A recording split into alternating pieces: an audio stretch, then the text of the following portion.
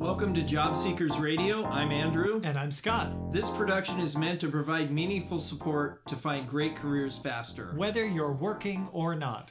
Today on Job Seekers Radio, we're talking about when the dream job just doesn't pay so well. Right. I think most of us who have been down the career path for any length of time have run into this at least once. I am of the opinion that we should follow what we truly enjoy, because the more you enjoy it, the less it feels like work.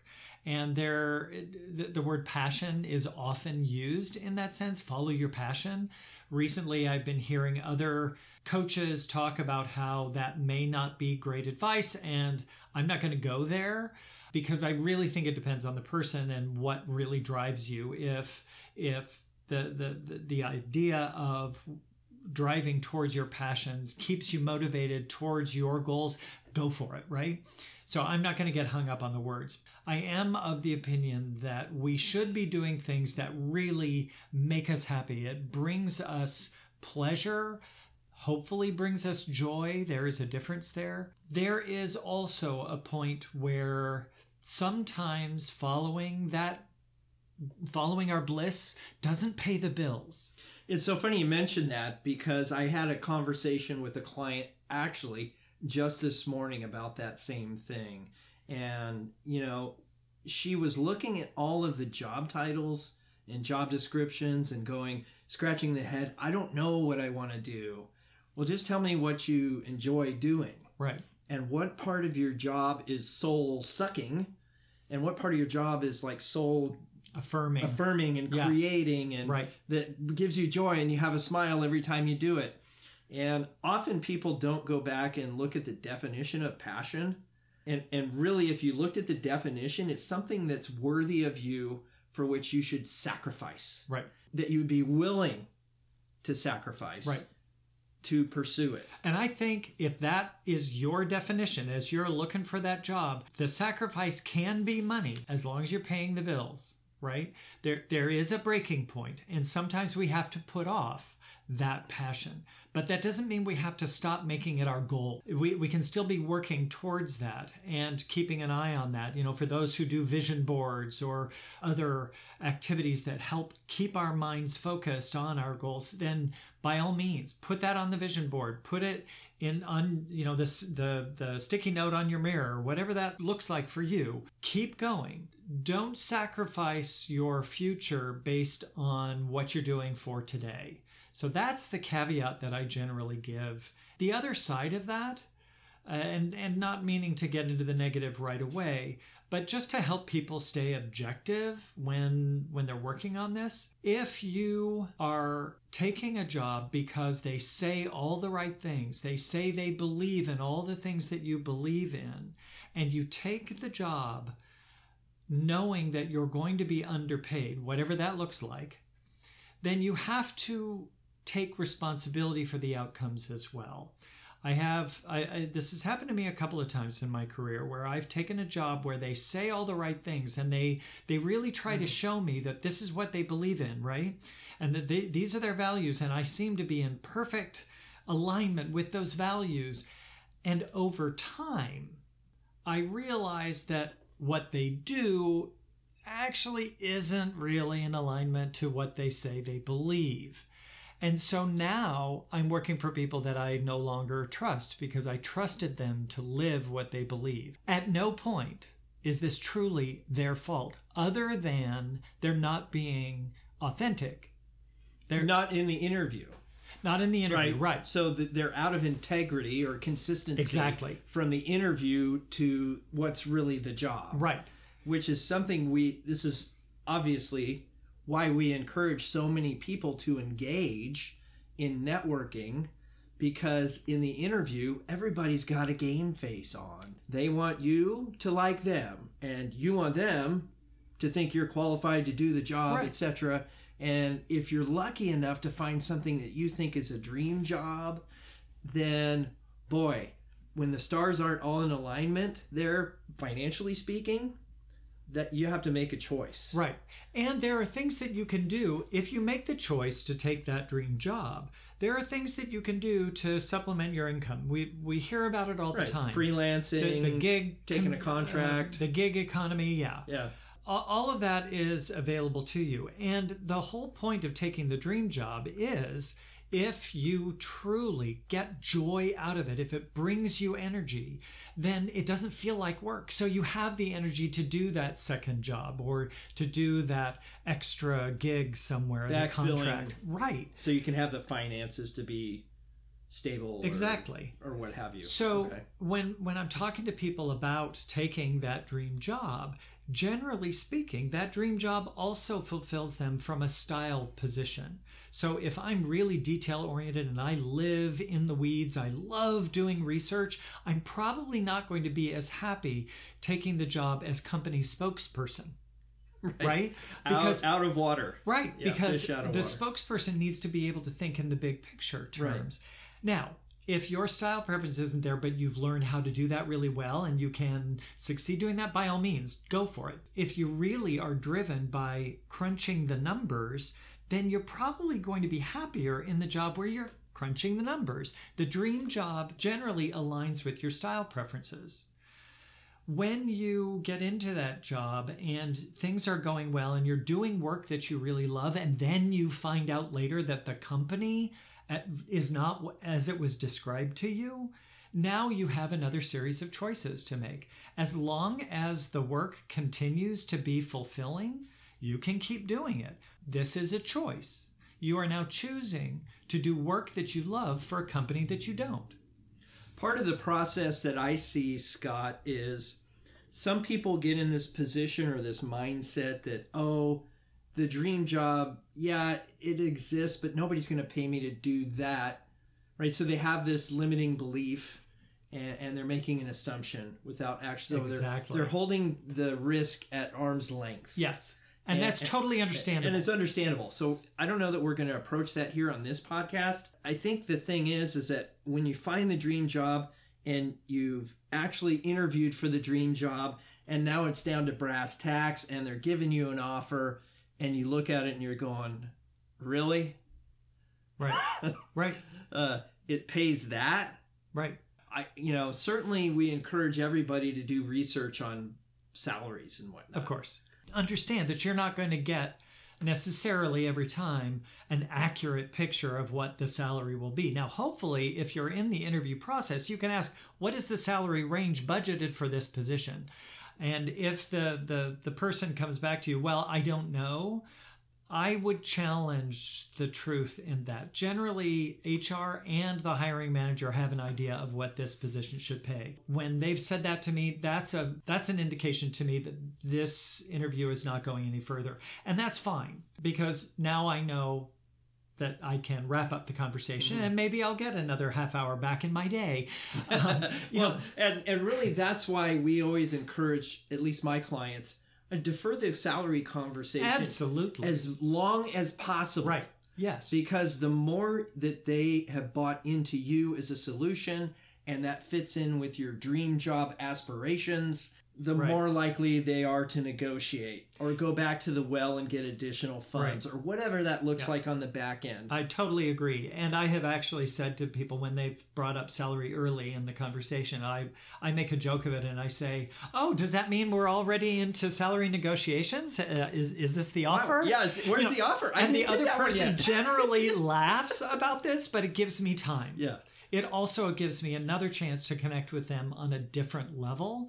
So, because that is the information I need to know. What do they really like to work with? So if I can throw that and sidestep that part of the conversation, I get a better idea of, is this truly the dream job, or is it just the story? And I remember years ago the story of a young woman who she loses her life unexpectedly, and it was a mistake, and she gets to the pearly gates, and St. Peter tells her, listen, this is on us. We're sorry, this was an error. So we're going to give you a choice we normally don't offer. You can either spend eternity in hell, or you can choose to spend it in heaven. But we are going to give you 1 week to spend in both places so you can make an informed choice. And she starts by saying, well, I don't think I really need to experience it. I think I know. And he said, well, all the same, we're going to give you this chance. So takes her to the elevator. She goes down. The doors open to hell, and it is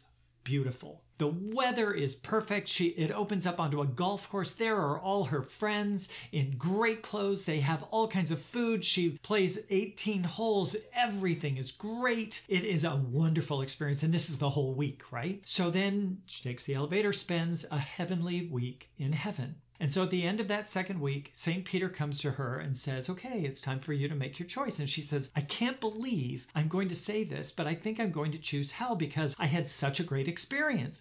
And he said, okay, if you're sure, because you can't change your mind. No, I really think, all my friends are there. It's going to be great. So he sends her, wishes her well, sends her back down on the elevator, and the doors open. And it's everything you expect hell to be. The fire and brimstone, the whole thing. And there are all of her friends, but now they're in rags. And Satan shows up and says, oh, welcome. She said, what happened? The clothes, the food, the golf, the weather, what happened? Oh, that was the interview. Now you're hired. How many of us have had that experience on the job?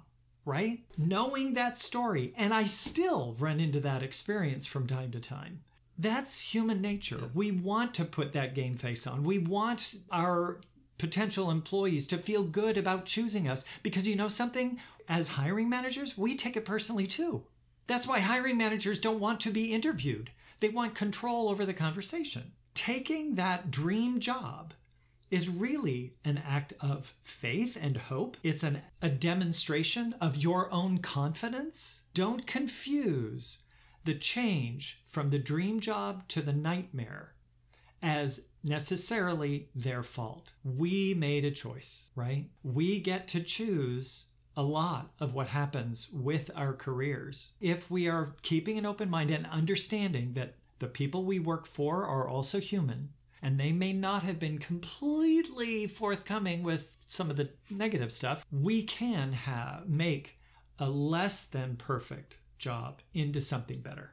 I always get to that point, and I love that story, by the way. That was great. I think it also applies to people that are actually working, because a lot of the idea here is that you're going through a process. I've identified something that's good for you, but this could also happen when you're on the job. Absolutely. And if you get a new leader, or you're trying to make an upgrade into this process to something better and more in alignment with what you think the dream is. And I think really it's a process by which you need to make sure that role does really check all of your boxes, and that you ask some extra questions in the interview process to make sure that you have validation. I've talked to people, and I suppose I've done it myself, where you take a job where it doesn't check all the boxes, and you hope that the extra boxes are going, the unchecked boxes the are hope going to is bigger than the actual check boxes. If that's the case, then I strongly recommend that the candidate say, these are all of my goals, and this job will fulfill this part. I would like to explore, as our relationship builds, the possibility of checking the others. And that way, if they opt not to choose you because you have other goals, that is actually a good thing. Doesn't feel good in the moment. I understand that, been there. They have done you a favor by not letting you take a job that is going to underwhelm you later. That also is not good for them. Well, and what I heard there, Scott, is that you really believe, and I think every candidate should believe it as well, that you need to stand up for yourself. Absolutely. In the hiring process. Yeah. Here's the thing. It's always self-selecting. If you stand for something and that company doesn't provide it, it worked out. Yeah. Yeah. When you say exactly. No. But on the flip side, if you don't stand up for something, then you don't have an opportunity to actually do it. Once you stand up for it and you say you want to do this, then you get the chance to do it. When we go into these interviews, we tend to feel like the underdog because we have none of the control, right? Well, actually we do. I make a point whether I'm interviewing a potential client or a potential employer. This is a two-way interview.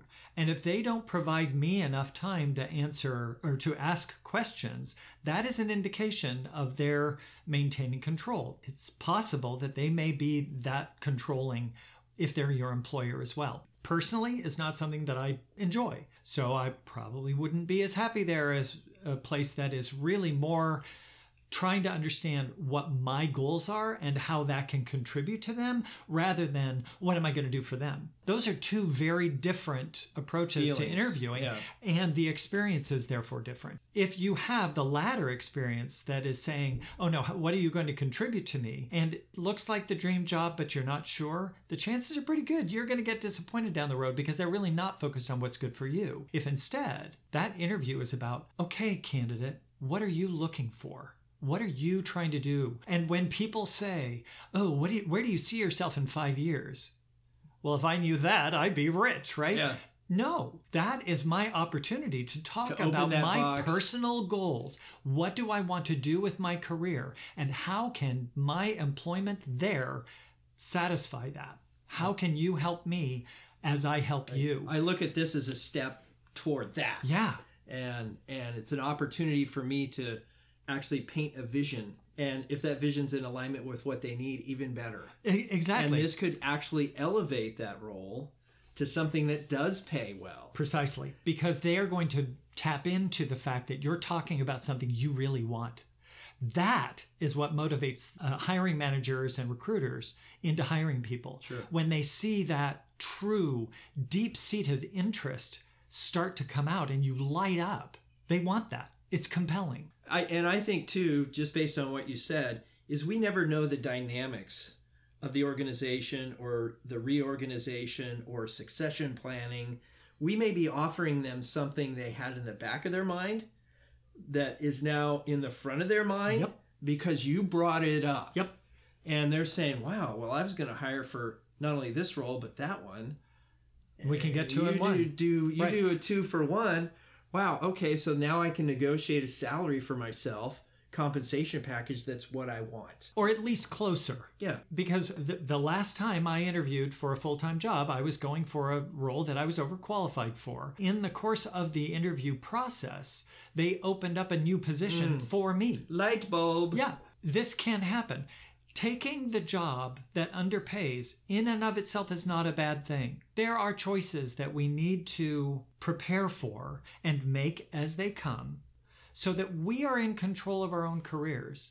Because I will tell you, when you're doing a job that you truly love, the pay is secondary. And I tell leaders this all the time. Money is not a motivator. The research says up to 60,000, and that number changes. Okay, but because there's a survival mechanism. Yes. If you don't have your needs met, right, then it is a motivator. Okay, well, no, that's the thing. Money is not the motivator. It's what money represents that is the motivator. So with that $60,000 figure, and that's going to change based on different parts of the country or world, whatever. Well, and having the ability to sleep at night, and feed myself, and that is that's what the money is 60,000 representing. Yes. Yeah. No, I get it. So it's not the money, it's what it represents. But you have to know what your walkaway point is. That gives you power. You have to know what your various stages for the money game really are, because that gives you your playing cards. You know when you have the trump card. And then if they say, no,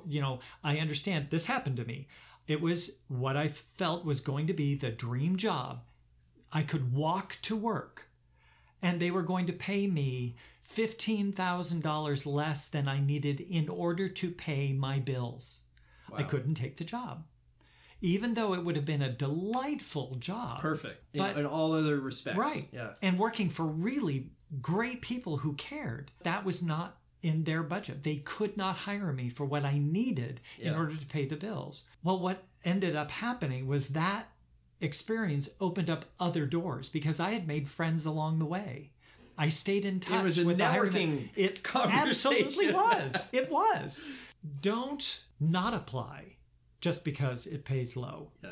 If it's what you truly love, go have the conversation and be upfront about that so they don't feel like you're wasting their time either. And certainly prepare a narrative that can take you in the direction you want to go.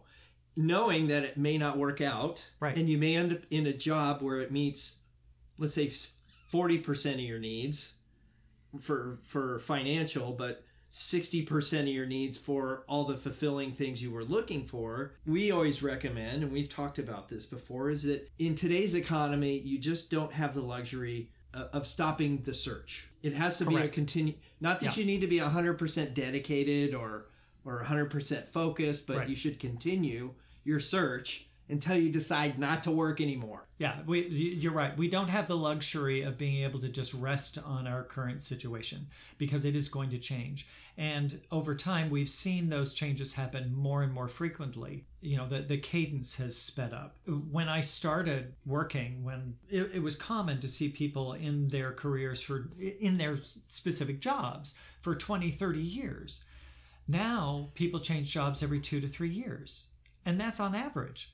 The fact that I was in an industry doing sales work in the hospitality industry where it was an expectation. If you were in your role for more than 2 years, people asked you what's wrong with you. But that was unique to that role. Now it's everybody. And so when we think about taking that dream job, if you can cover your bills and be responsible about your obligations and take the job you truly love, I'd say go for it. Go for it. Because that is going to bring you fulfillment on more than just the monetary level. And then just start the process over again. Right. Looking for the next phase, the next step in that dream. Because my suspicion is, as we go through seasons of life, the dream changes. Yes, they do. And your motivations change. Yeah. And the needs change. And the needs change. But the other thing that I've been surprised about is how few people actually network within the organization that hired them. Because you never know what might be happening. I know, I can think of a couple of people right off the top of my head who have moved up in their company because they befriended the CEO, not because they were particularly highly better than, well, they were very skilled in what they were hired skilled to do. at knowing the CEO. Well, but that was the thing. I think of one person in particular who really knows her stuff in the role that she played. But she has continued to grow her job based on the people she speaks with every day. As more people helped her with her visibility because they liked her and they saw the talents that she was showing them, she continued to network within the organization. Yeah. And now she is at the top of her department. And I question some of her motives. She and I don't have similar styles. She has been successful. I got to hand it to her because she was following what she really enjoyed doing. By all means, network within your organization, network outside your organization. Be sure you're talking to people who do the things that you do or who align with what you really find valuable and joyful and all these different emotions that you're feeling. Yeah. Well, it's funny you mentioned that because I had a conversation with a young man this week that it was kind of like that same thing. He was in this job, he had gotten the job, and it was just like his maybe first foray out of college. And this was just the job he ended up in, and he wasn't inspired by it or yada, yada, yada. And I said, well, how did you get there? You know what happened is I was working as a frontline person and I ended up befriending the vice president. And I had a conversation with him and told him about my interest in doing quality control work. I said, great. So you've been doing the quality control work now. What's next for you? He said, project management. And I said, well, have you gone back and talked to the VP? Well, no, not since I started this QC job. And go back. I had to knock on wood because, hello, if that guy did it once, don't you think he's going to do it again? And I asked him, well, what approach do you think you should take when you go back and talk to him? If somebody gave you something as nice as a job that you were interested in, how would you treat them? What would you say? He said, thank you. Good approach. I said, you're right on track. Yeah. You don't need me as a coach to tell you that. You know intuitively inside of you. That's fantastic. That you need to go talk to him, say thank you, let him know about your interests, what you've learned in the QC job. Especially. Right. Yep. And just say thank you. Yeah, because that you're now telling him, this is how you have helped me succeed. And that is a great feeling for a leader. that they know, they can know that they have had that positive impact on an employee's life. Of course, they're going to then help you take your next step because they're going to get that feeling again when you come back to them to say all the new successes, right? This is true of any networking opportunity that you have. And you and I talk all the time about the follow-up. As you have these successes, it's important to go back to the people who referred you to this job in the first place to let them know, you helped me succeed. And it's not to butter them up, it's to help them stay strong in your network. And because they want to be strong in your network. And they want to know the rest of the story. Sure. The whole Paul Harvey thing. Yeah. Right? Yeah. They don't have enough drama in their own lives, so they need some of ours. Yeah. Well, that does it for this episode of Job Seekers Radio. You can get show notes and resources at jobseekersradio.com/046. Free resource. We have a free resource. I'm pretty sure we do. So we have a free resource. What we want you to do is go to jobseekersradio.com and download the Anatomy of a Networking Conversation. It's an ebook that we've put together for you to help you with networking and to make these conversations the nuts easier. and bolts, if you will. Yep. The recipe book for successful I like that. It's a cookbook. Yeah, it's a cookbook. Oh, I like that. It's got all the ingredients you need to be successful. I love this. All right. Well, thanks for joining us for this episode of Job Seekers Radio. We acknowledge your investment of time and we really appreciate your attention. Head over to iTunes and subscribe to get future episodes. And while you're there, please rate and review us. This is how we get the word out. Yeah, of course. There's actually a link to iTunes in the show notes. Perfect. So we make it super easy for you to go over there and participate in that activity. Absolutely. Yeah. So I'm Andrew. And I'm Scott. Until next time, get up, get out, and get connected to people in your network. Bye, everybody.